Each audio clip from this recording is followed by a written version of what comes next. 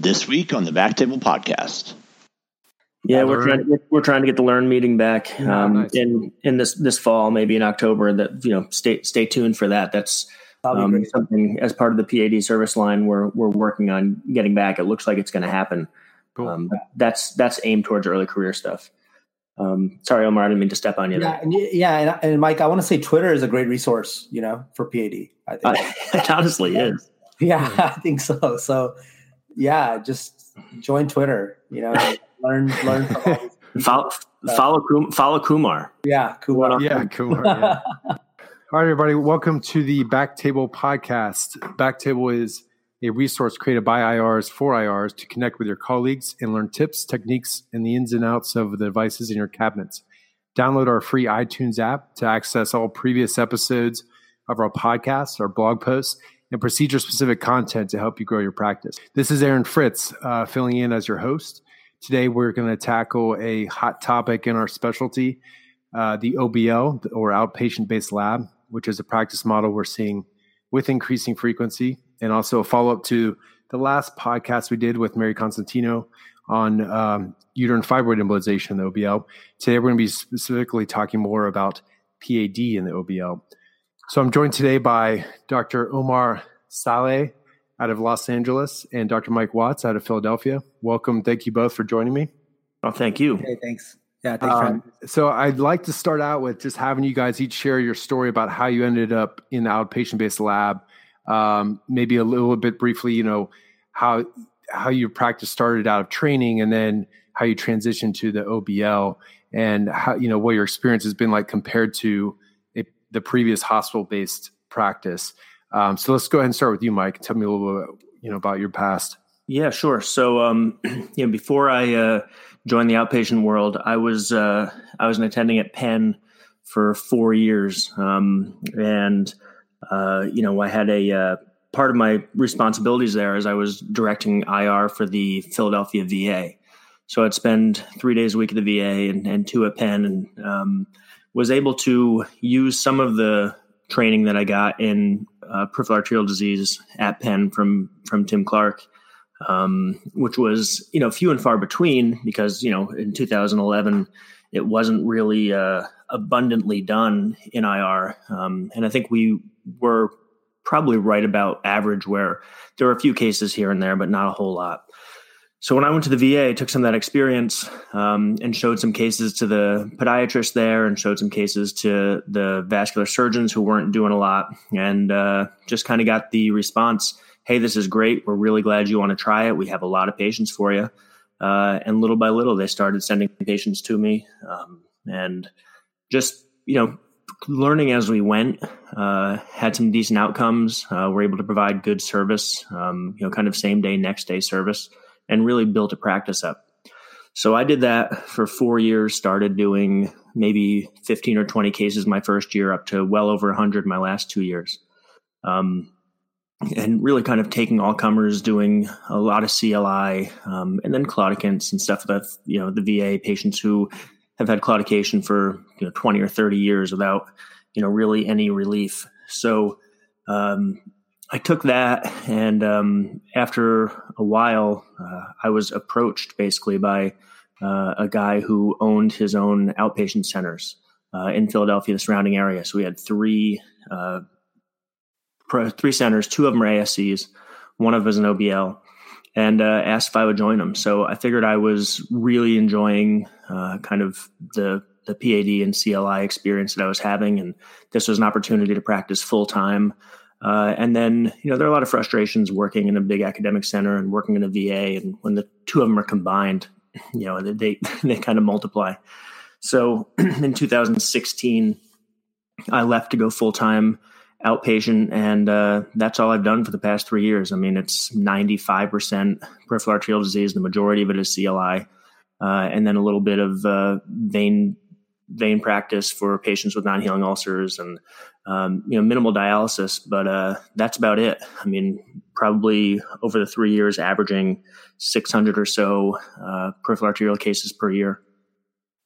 And that's, obviously quite a bit different than working from, in the hospital to the outpatient setting. I mean, it's just night and day.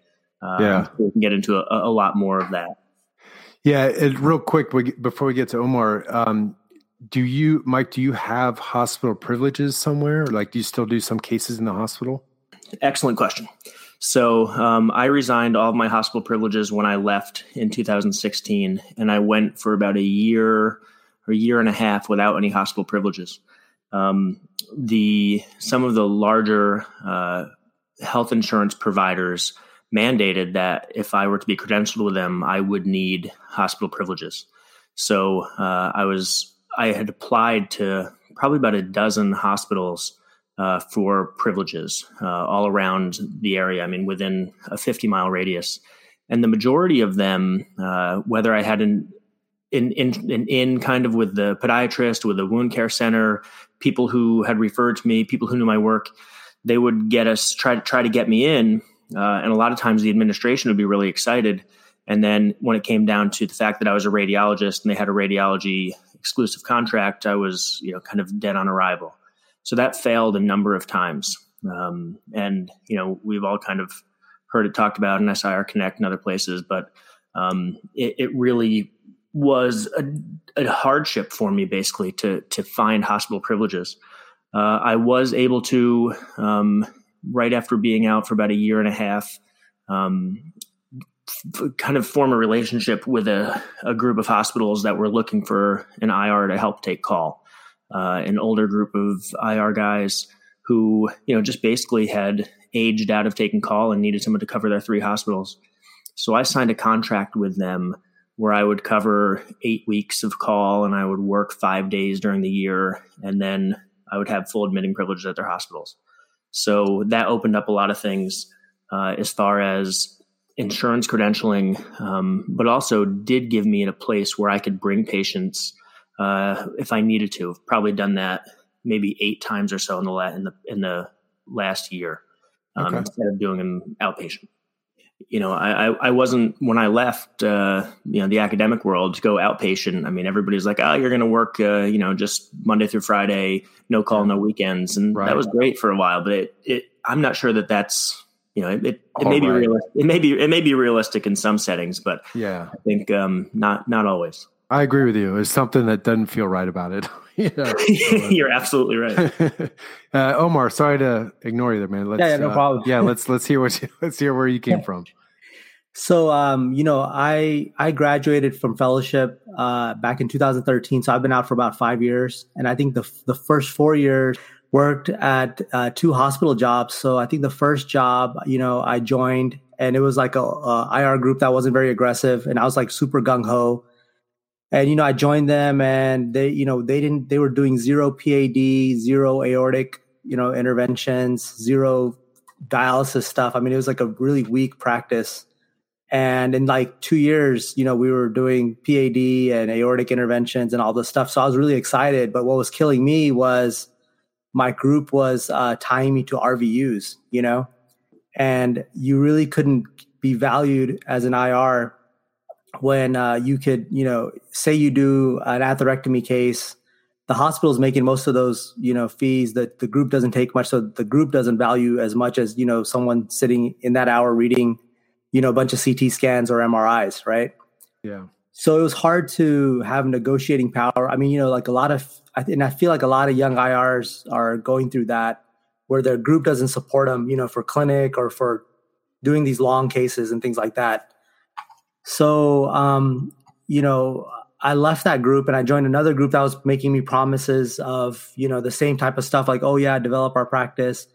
And when I joined that group, I mean, the vascular surgeons in that hospital were sending us all types of like PAD and everything. I mean, there was no turf wars or anything, but it was my own group that was like stopping me from doing PAD. They were like, the nurses were controlling the schedule and putting like nephrostomy tube exchanges and stuff, it was like ridiculous. So, and, that only lasted like 5 months. So I was like, okay, screw this. I just quit and joined a night job. So that's what I did. And I joined, so you guys know Sabine. He works out of LA. He's in a really good group. They're a really strong IR group and a really good diagnostic group, and they support each other. So I basically joined their group just as a night radiologist, but I have IR privileges there.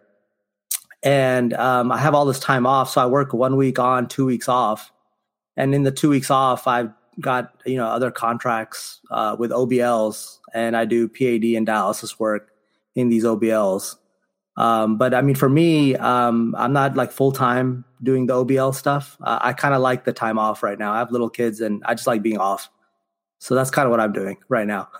Yeah. So, I mean, I have like contracts with 2 OBLs. There is, I can probably buy into one of them, and be a partner. Yeah. But I just haven't gotten around to it yet. But I mean, I have that option to buy in and kind of transition into it full time if I wanted to. But right now I'm just, kind of taking it easy and just, enjoying life. Enjoying life. Yeah. Yeah. Well, with what you're doing during the day with the OBLs, are you having to bring patients in yourself, or are these patients that they're kind of brought to you already? Are you having to market it for yourself?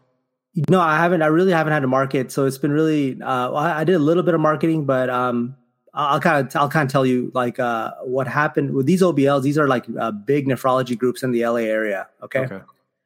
And so like one OBL that I work at, I don't go there much. I just go there for the PAD, but they have, I think they have like 15,000 patients and 5,000 dialysis patients. So they have so many patients. And I think, a lot of them are getting their PAD work done in the hospitals by, whatever specialist. And this other group I have probably has about 2,000 to 5,000 patients. So they have a lot of patients too.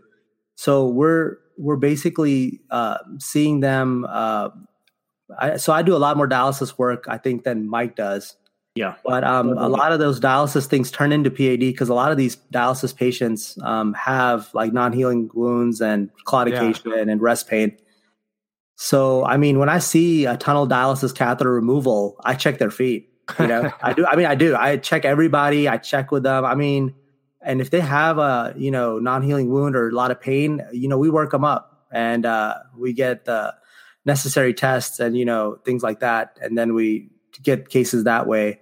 And then I actually did go out and give talks to like these big HMOs in the area and showed them some of our cases that we're doing in the OBL. And I showed them how we can do them safely. We're doing some pretty, long, I kind of showed them the things that are being done in our OBL that aren't being done in some of these smaller hospitals in the area, like total revascularization. So when you show them that when you show these big HMOs that you can do these safely, they're going to send them to the OBL because it's a lot cheaper than going to the hospital. So that's another way I've been getting referrals.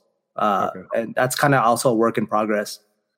And so do you still take, like if you have a really complicated case or it's a patient who's sicker than you want to handle in the OBL, are you taking them to PIH to do them during the day or do you have anywhere to take them? Yeah. So, I mean, either I'll do it or I have such great IR colleagues that I'll just refer to them and they'll do it. Just because either way, whoever send it to Sabine or something like that. Yeah. Right. I mean, and I've done that a couple times, or if it's, or if it's like some aortic intervention or something, I would probably send it to PIH or some hospital. I have hospital privileges in other areas too. I take call, so that first job that I left, I kind of, still take call for them.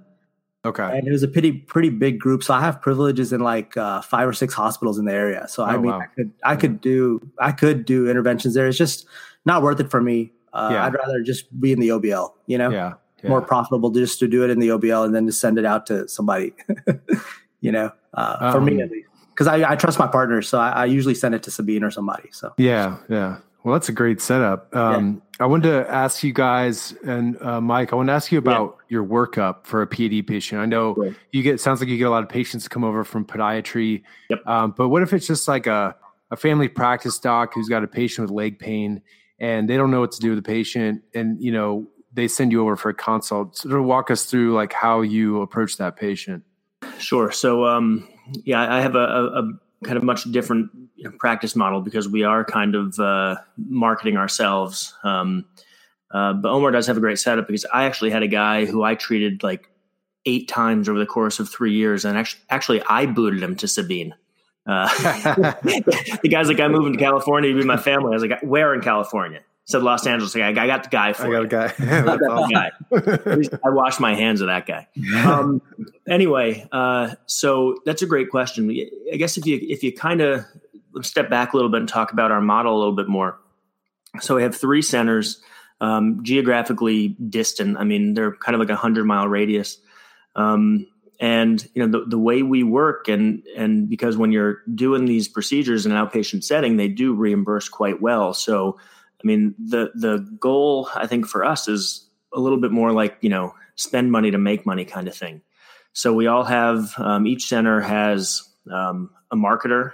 We'll go out, pound the pavement, do cold calls, do educational sessions, and then when they find somebody who's interested or a group.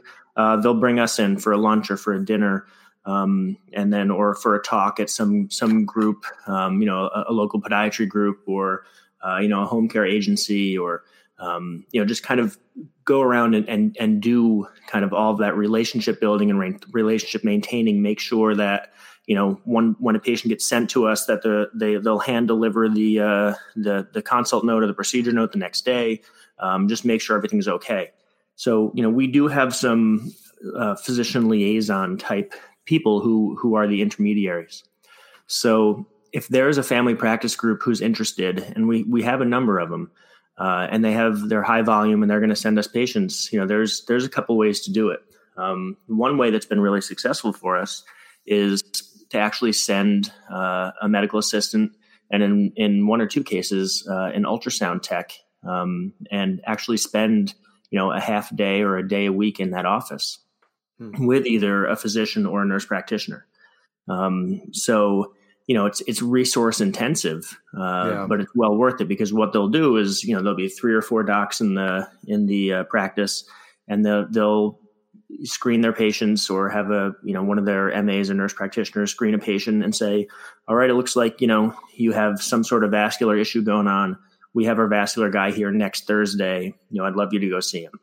So we have, basically the ability to do ABI, PVR, ultrasound, venous, arterial, and a little exam room. So, it's again, kind of our outreach person's responsibility to work with that office and say, all right, we have that day packed. We have, 15 patients that you're going to see. Yeah. And then we just go for it. And we don't expect that those guys know anything about peripheral arterial disease versus peripheral venous disease versus anything. Yeah. We get patients, just the general, my legs are swollen, or, to the point where sometimes it's like a 32-year-old woman who's just been diagnosed with high cholesterol. It's like, well, go get checked out. Right. But a lot of them, I mean, are patients who have, non-healing ulcers that they've had for 20 years. They're like, it's always just been there. Does it hurt when you walk? Yeah, I can't walk from me to you. That's a much more kind of full spectrum patient disease kind of process, where you never know what you're going to get. Yeah. But then again, we have setups where we can do a procedure on someone and say, all right, I'm going to see you in a month at that office where, you live right around the corner. And we're going to do a follow-up ultrasound, and I'll check you, and we'll talk to you at that point. Right. So having these little satellite offices set up is really helpful. And one of the ways to do it that's beneficial for the practice you're working with is you give them a fair market value rental. So, we're going to use this exam room, this consult room, and, the fair market value for this amount of square footage and this zip code is X. And then, we'll give you a couple $100 a week or whatever when we're there. Kind of works out for everybody. Yeah. I guess your original question was, how does the consult work? That's generally it. I like to meet someone, kind of get an understanding of what their complaints are, just do a quick assessment of what I think is most likely to be the issue.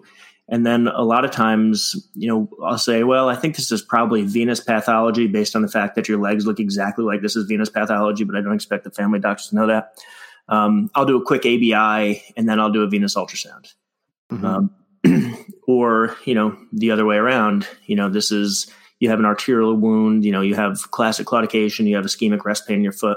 Let me do a quick ABI and then say, can you come tomorrow for a procedure? Sometimes bypassing that ultrasound. but all the options are on the table for us, which I think is really extremely helpful. All of our centers are vascular labs with ultrasound techs. So it's a real full service process. Sort of. And so once you get somebody who comes in and you've determined that let's say they have arterial disease, and whether it be by the ABI or you do an ultrasound and you see that they've got significant arterial disease. Where do you go from there? Do you go straight to the lab? Do you go and do some sort of CTA or MRA to see if they have any inflow disease? No. So I don't think I've probably ever in this practice ordered a CTA or an MRA. It's basically we're going to be doing a diagnostic arteriogram basically before we do any intervention. So based on the PVRs, we kind of know whether there's going to be really terrible inflow disease. Gotcha. If not, when you see a lot of these cases on Twitter and people showing all these awesome cases and they're sticking antegrade and they're going down and doing all these pedal loops and planning what they're doing. We don't often have that anatomic level of preview, I guess. So we'll do contralateral retrograde stick up and over, so we can do a good aortogram and run off both sides, and then kind of plan the what if anything needs to be done in the less symptomatic side and go to treat the symptomatic side. And we very rarely have any issue with that. All the O-4 wires and balloons are long enough. The devices tend to be long enough. That's not really an issue. There are some times when the bifurcation is really tortuous and calcified, you lose some pushability, but there's nothing that says we can't, either come up from the other side from the foot or do another stick antegrade. So I don't think it costs us much as far as not having that anatomic imaging beforehand. Yeah. I think, it's again, since we're not hospital affiliated, it's a little bit difficult to say, all right, I want you to take the script and go to, X hospital and then come back right. and bring me the images, because it's just another way to lose somebody. Yeah. And not saying, selfishly, I'm going to lose these patients, but, they may not get treated. It's just another way to fall through the cracks. Right. So you and like if it's something that's really complicated, really severe disease, you suspect it's going to require multiple interventions. Do you ever do just like a pre-procedure, arteriogram planning, like transradio or something like that? Just do an aortogram with runoff just to see, get a lay of the land? Really haven't. It's always in the back of my mind as a possibility. Yeah. But I get so excited. I get in there and I see it, and I'm like, all right, let's get me ABC, XYZ, prep the foot. We're coming up, we're coming down. Where this is the plan, and it's too much fun. Yeah. And are you treating aortoiliac disease as well? In the OBL? Yeah. So aortic, not so much, but we have common iliac occlusions. That we are treating. It's obviously, it's if you haven't done a lot of them, then you haven't seen a lot of bad things. But it's seriously, there's serious risks of complications, and they're not uncommon when you're recanalizing iliacs. So I have a couple of good cases where there's some iliac explosions. But it's very clear, and the techs all know, and the nurses all know, and everybody kind of knows, if I say, all right, we got an occluded iliac, this is the plan. We actually have a really cool algorithm, which is as follows. We always use a 7 French sheath. We always use a super stiff, 260 centimeter, Amplats. And then we do a small pre-dilation check, and then we'll do our stenting or whatever our kind of final treatment is going to be, and then we do another run again immediately. So if there is a rupture in the iliac, we already have a 7 French sheath, and we already have a super stiff amplats up and over. So that means we can take the sheath out, we can bear back a fluency or whatever, up to a 9 French device, we're ready to go in. Yeah. And then, just as long as you put the balloon up, you have time to get all this stuff ready. But, we have it all lined up against the wall. We know what we have. We know what we might need. The sheath comes out. We'll bear back the fluency in. We'll blow it up, seal the leak, put the 7 French sheath back in, and then we're good. So if, God forbid something were to happen, I've had 2 of these kind of iliac explosions over the last 3 years. It's very smooth, very easy. And then, we're all prepared for it. And along the same lines, in terms of intra-procedure, what are you guys doing for anesthesia in the OBL? I'll start with you, Omar. For anesthesia, we just use Versed and fentanyl. Like we have, just IV sedation. And we try not to do the case over 2-3 hours. Even if it's complicated, we try to limit it. But that's kind of what we've been doing. And that's been working for us. A lot of these procedures are, infrainguinal and, they're just like doing like a fistulogram or declot for the most part. You know what I mean? Like in these OBLs. So we kind of try to keep it like that. So we do some iliac stuff as well, like how Mike was saying, and we have everything ready, like covered stents and things like that. Like we even have like the balloon expandable, like like the VBXs and ICAS, just, if we think it's going to be like, something that may rupture, we have that ready too. But usually all the stuff we're doing, the patients tolerate pretty well with just conscious sedation. I was going to say we're the same. We're rarely going over 2 milligrams of Versed and 100 of fentanyl unless it does get prolonged. Some people may need a little bit more. We're happy to give Benadryl, which I think really does kind of help. But really, we don't have any anesthesiologist or CRNAs or anything like that. CRNA. And, there's so much to get into when we talk about this stuff, but state by state varies as far as OBLs and ASCs and what you can do. Yeah. And a lot of it does have to do with sedation. So, our ASCs are Pennsylvania Class B ASCs, which means we can basically use fentanyl and Versed.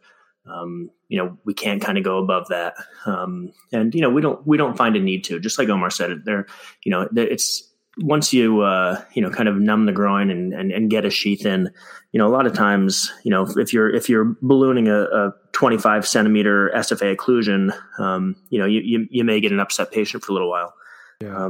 But for the most part, you don't really need to go above and beyond that. We don't need people, staying like completely super still all the time. People are kicking and moving around. And, we deal with it. Yeah. And if the patient's a big pain in the ass, I'll send him to the hospital. I kind of, if it's going to be a problem, I'll be like, man, or I'll do, I can kind of, or I'll do pedal or something like that, just TAMI, like just from the foot, make it a little easier. Sometimes I do that. If they're like really complicated, like really obese or like really pain sensitive or something. Right. I've done that before too. Yeah. It's going to be a longer case. That's actually a good trick. We try not to do people who are, obviously unstable or have a lot of comorbidities, but, these are sick patients.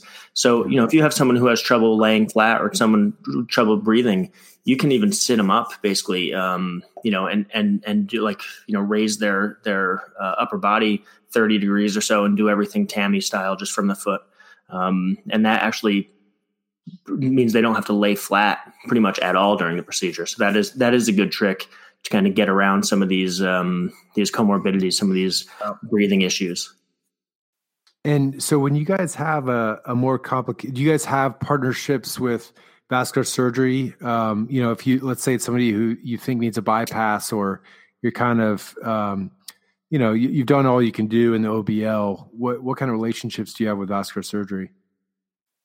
You want me to go first? Or yeah, sure. Okay. So we have, so these OBLs I work at, I probably work with probably 4 or 5 vascular surgeons. So sometimes I'll send them stuff. Sometimes they'll send me stuff. We have a pretty good relationship. We even have a transfer agreement with one of the hospitals. If it's like a really big complication and it's too far to go to PIH or something, I can send it to that hospital and work with that vascular. So, you got to have those things in place in the OBL. You got to have like a transfer agreement or have some privileges at nearby hospitals and have a good relationship with these vascular surgeons I think that's always a good idea. But So I work closely with like about 4 or 5 vascular surgeons in the 2 OBLs that I work at. Well, yeah, the transfer agreement is a requirement for any of these centers.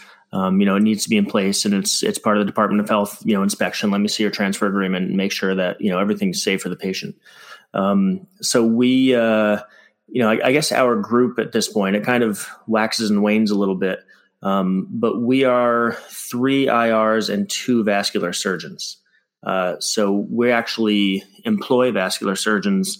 They basically, the model is, they have a hospital practice, and then, they have their own office, to see patients, and then they will either, do their patients from their office at their, at the hospital, or they'll come to our center and do it there. They obviously do better financially when they bring patients to the center. We benefit for that as well. And we have someone basically built in, to send the patient to, whether, patients show up with cold legs and say, look, I'd love to treat you, but, you need to go to the hospital. Yeah. We have a guy who's there. He'll, start the lysis, and he'll see you tomorrow as far as, when he gets you open, do you need to, get a bypass or, whatever the case is. So we have, those guys are located geographically where they're close enough to all of our centers that we can get people to pretty quickly. The other issue is when you're completely independent, you may do, 1,000 cases and have basically 0 complications. You have 1 groin complication, the patient has to go to the hospital, then, whatever hospital they go to, whatever hospital system they end up at, there's a high likelihood that they're going to badmouth you pretty strongly. Right. What are these guys doing outside the hospital? Why are they doing this? This isn't right. This isn't safe, which is completely not true. I mean, all of the actual published data that shows doing PAD and dialysis in outpatient centers has better safety outcomes, fewer complications. And then, we know how to manage them appropriately. But, you can have someone in a hospital who does 100 of these procedures and has 10 bad complications. We all know those people. But that doesn't make it out. That doesn't become, a talking point for every other specialist in the community, because that all just kind of gets covered in the hospital.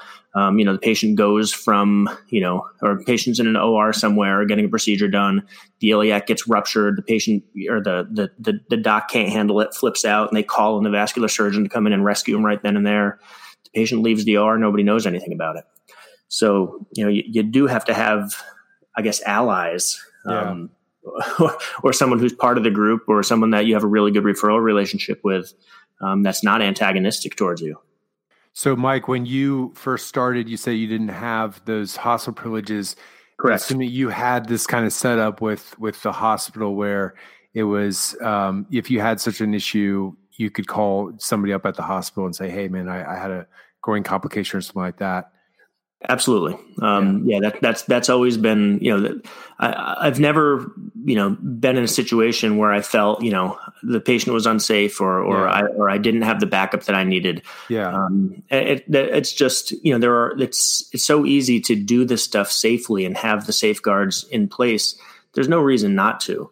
There are kind of bad actors in this game too. We know of other, offices around town where bad things happen and people are doing things where, they probably shouldn't. They don't have the oversight they really should. And maybe they are practicing a little bit outside of their scope. And, we know it happens.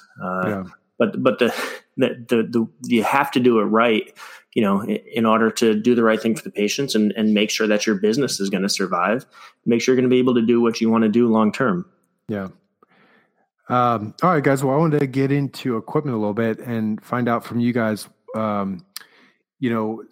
specifically, are you guys using atherectomy devices, and are there any devices that are particularly good in the outpatient setting that maybe you didn't have a chance to use in the hospital for whatever reason?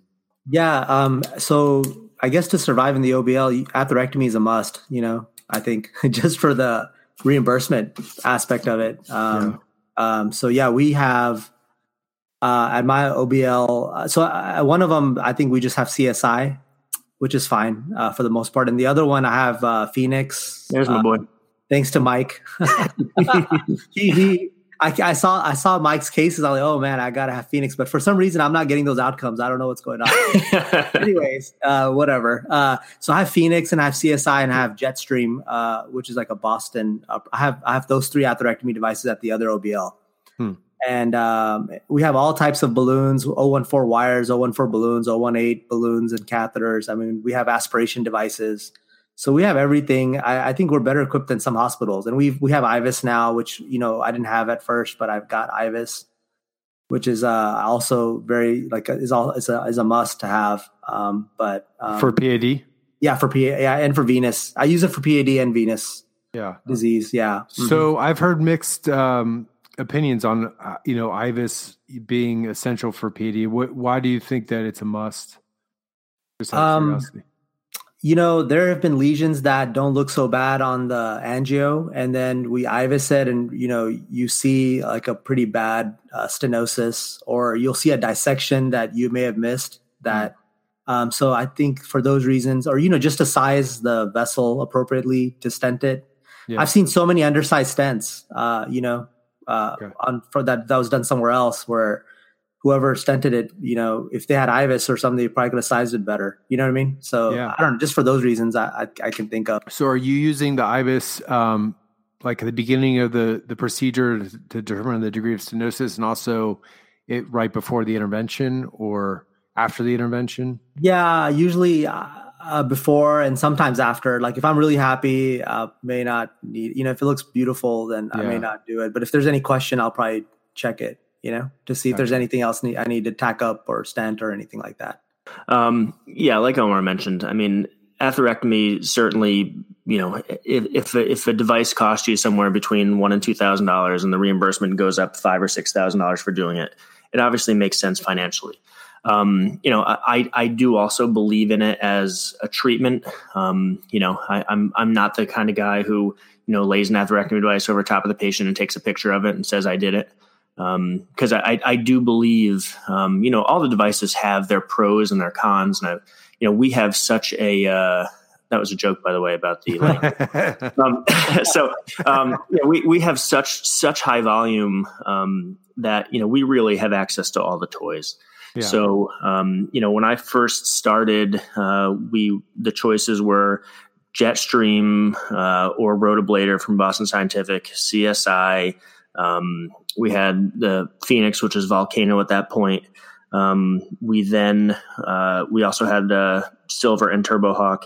We've since added the laser, and now at one of our centers we have Pantheris. So basically, we play with all of them. And I have, pretty strong feelings about some of them. And I can talk about that a little bit. But IVUS, I think, is essential. Anybody who says anything bad about IVUS, I think, isn't using it appropriately. Every patient gets IVUS. The economics of it, again, work because the IVUS catheter, depending on how many you buy or which one you use, just say it costs less than $1,000. But the reimbursement is, somewhere about $1,300 or $1,400 for the first vessel, and then $300 for the next 2 segments. So you do make money doing it, but which is why it's kind of being pushed for the OBL. But I mean, I think it's absolutely essential. Like I said, everybody gets it. What I tend to do is, since the IVUS we use is 014, and the atherectomy devices we tend to use are 014. I will do my runoff of the leg. I will cross whatever lesion it is, or get myself in position that I think I'm about to treat, and then I will run the IVUS over it. So that will show me on the screen exactly where the lesion really, really starts. Sometimes it's a centimeter more distal than you think. It'll show you, where the lesion ends. It'll show you, like Omar said, what the size is, what the plaque looks like. Sometimes you'll go through it and say, wow, this stuff, the density of this stuff is weird. This might be some really soft stuff. I'm not sure I want to, really mess with it. Or you can see it's like super calcified, or it's, whether it's medial calcification or whether there's big calcified rocks. It really can change how you treat things and what you do. So I think it's extremely important. The kind of jokes we made about the Phoenix, I use this device, almost all the time. And I think it's in my case, I think it's the safest. I have not had any, in using it, well over 1,000 times, I've not had any downstream embolization. It is a front cutting device that basically through Archimedes screw technology pulls the whatever you're cutting, whether it's neointima or plaque or calcium, pulls it back in through the housing and really doesn't send it downstream at all. And since it's center cutting, it doesn't cause any intimal or medial damage, which I think leads to restenosis pretty quickly. It can cut through calcium. It can do a lot of things. But the laser also has its place, obviously, for ISR and for stuff that may have some acute thrombus. The laser has, can help there. I think Jetstream is great for really heavy calcifications. I think it's shown that it can do a really good job. CSI and occluded tibials that I can't get anything else down does a good job. So everything has kind of like a niche for me. We use drug eluting stents and we use drug coated balloons. The economics of that is not wonderful. But really, I think in a lot of cases, any recent meta-analysis notwithstanding at the moment, it's the right thing to do for the patients in a lot of cases. Okay. So, we have, and again, we have a volume, that, all the device companies are happy to make deals with us. So we're not paying, full price for any of this stuff. Gotcha. Omar, what about you? Are you using drug coated balloons fairly often? I don't use the drug coated balloons, but I have used drug eluting stents. We recently did what's that Boston stent that came out, Illuvia? We recently did that this week, and we've been using Zilver PTX before that. But I use it sometimes because it's kind of costly in the OBL. But sometimes in a patient that has like a long occlusion or something, I'll probably want to treat with or just depending on the lesion. Sometimes like Mike, I'll treat with a drug eluting stent. Yeah, I think young patients or patients who have, a stent that continues to restenose and you can't kind of get it back and you don't want to reline it with another bare metal. There's just sometimes I think that it's, definitely the right thing to do. And my use of drug eluting stents is actually extremely high.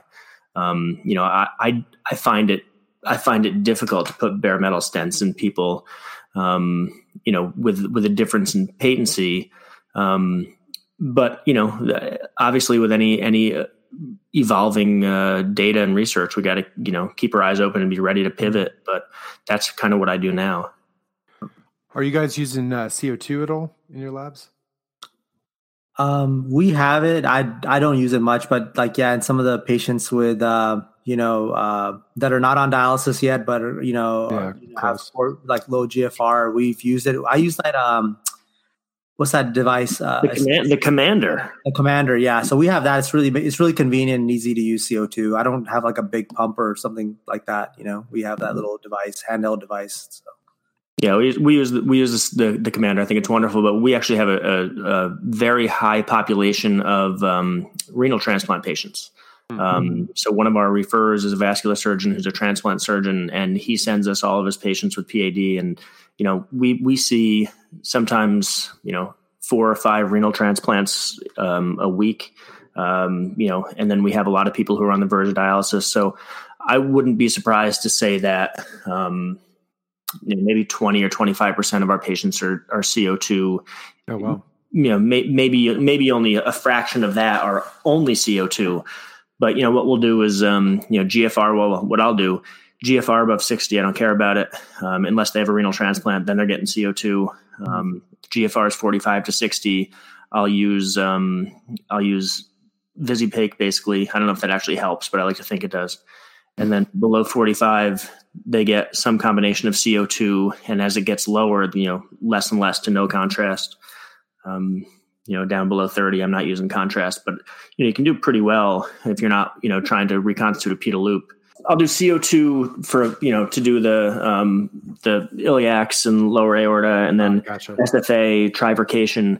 And then, there are some times that, if it looks like, the tibials are mostly open or, have, focal lesion somewhere, I'll get a soft atraumatic 014 wire and put it down each tibial and IVUS them.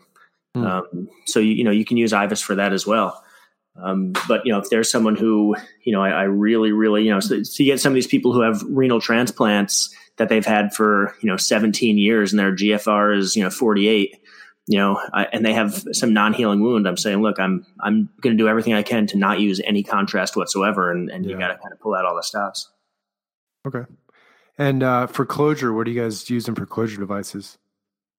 I like to use Perclose for contralateral access. And then for antegrade, I've been using Minx, which I like more than, I know a lot of people use Angioseal, but I've seen a lot of complications with Angioseal, so I've used these other two devices. What about you, Mike? Yeah. So when I first started, I was using Angioseal.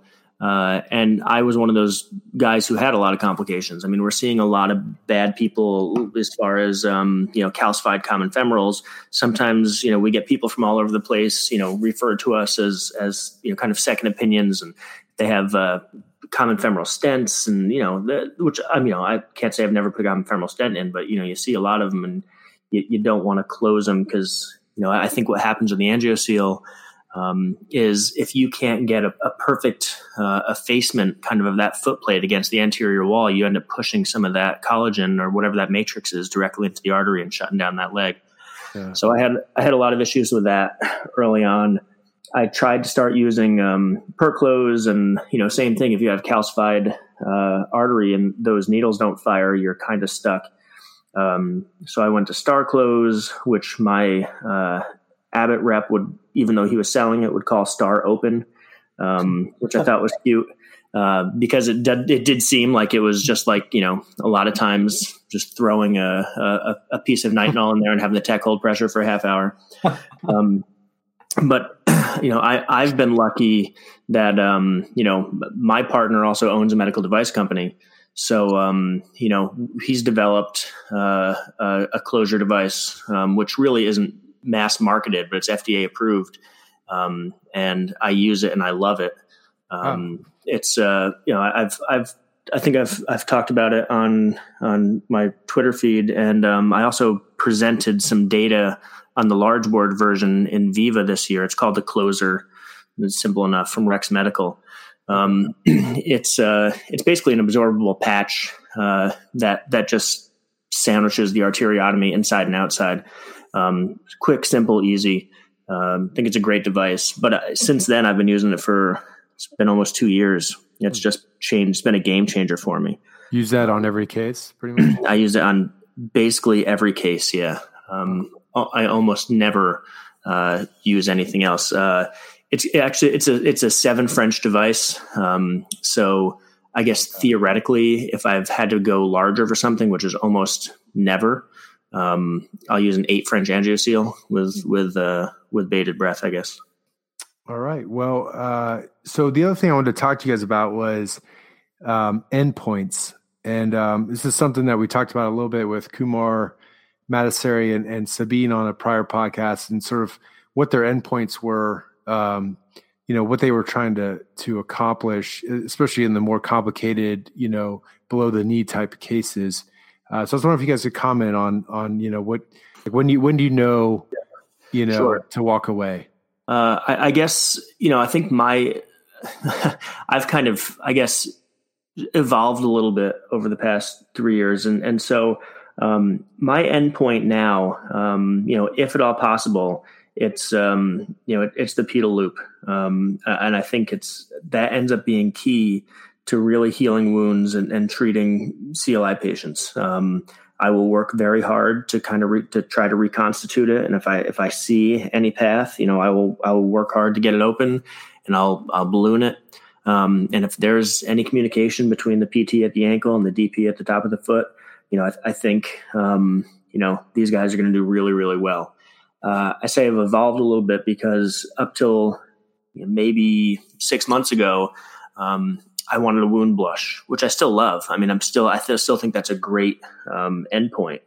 But I really, really wanted to see a direct line to a blush at the wound, which I still think is, the best thing you can do for someone if you can't kind of get, I don't want to say kind of collateral flow. It's not what I mean, but flow from both of the posterior and the anterior coming down to one point through that loop. Getting a direct line to the blush is fine. And when I started, it was much more, kind of angiosomal. And it was just like, all right, well, this should be, in the AT territory. Let me open up the AT and see what happens. And I think I've probably continued to see better outcomes as I've evolved a little bit. But my primary goal is that loop. And if not, then it's, the direct wound blush. Cool. Omar? Yeah. For me, I'll just take what I can get. My goal is at least get straight line flow to the foot, where it can perfuse that wound, kind of like what Mike is saying. Then pedal loops, I'll try to do that. It's just still pretty challenging for me at my level. Doing that, I have to be sure like this patient is going to get a BK, because the worst thing I want to do is try to do a pedal loop and mess it up more, So I'm kind of a little more conservative in that sense. Where, it just depends on how sick the patient is and what I can get away with. So I try to be as conservative as possible, and then, see how he does and bring him back and be more aggressive if the wound doesn't heal. But yeah, I mean, what Mike is saying is right. That should be the end point, but it also depends on your expertise. I think at least for me, doing those pedal loops and stuff, it can be pretty tough. It still is for me, Yeah. So, yeah.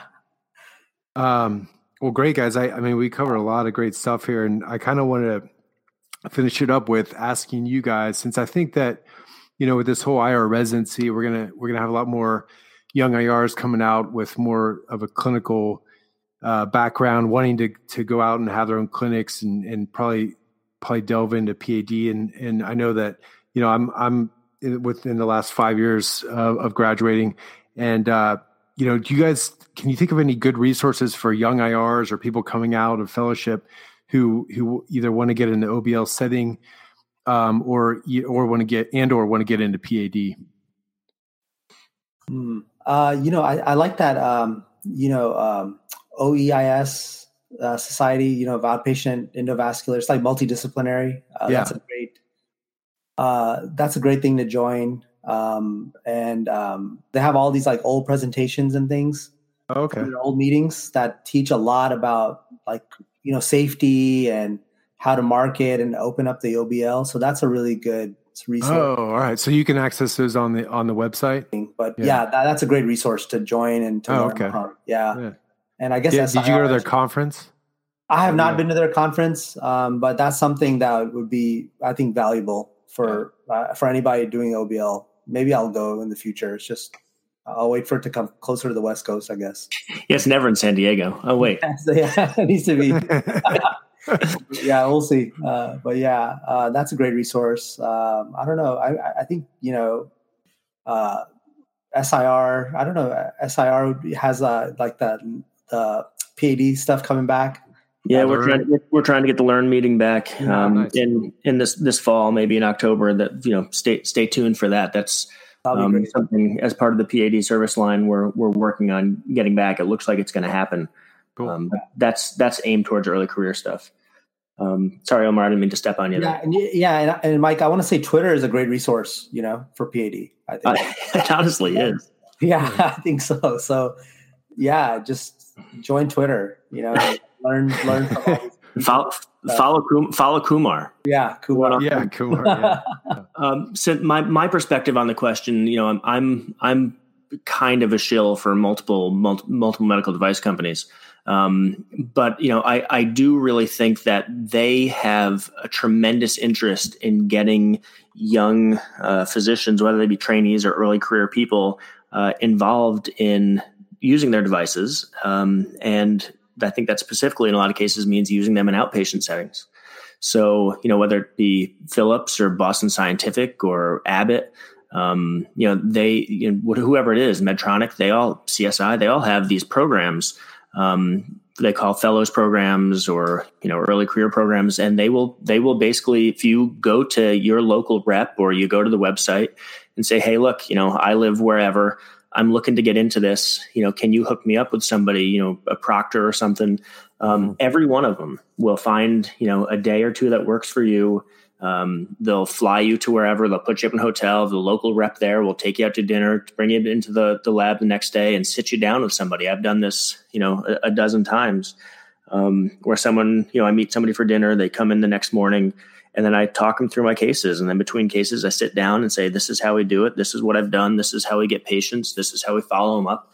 And then, by the end of the day, it's like, all right, here's my cell phone number. And, anything you need, this is how it's done, in my practice. There are a million ways to do it, but, hopefully if you can see a way that works, and, you can do this with multiple different places and multiple different companies, to really, get some real world experience. I mean, your hands aren't on the wire, but I mean, as far as seeing how the patients get treated, I mean, when someone comes and says, I want to start doing some PAD, and I say, all right, come, next Thursday, and we do 7 or 8 PAD cases, they see how the turnover works. They see how the nurses and techs work. They see, basically everything. And it's much more education on how to kind of do this, and much more high volume PAD or CLI than you're going to see in a hospital, right? All packed into a day. So, if there's a rep that or a company that that you like, that you trust,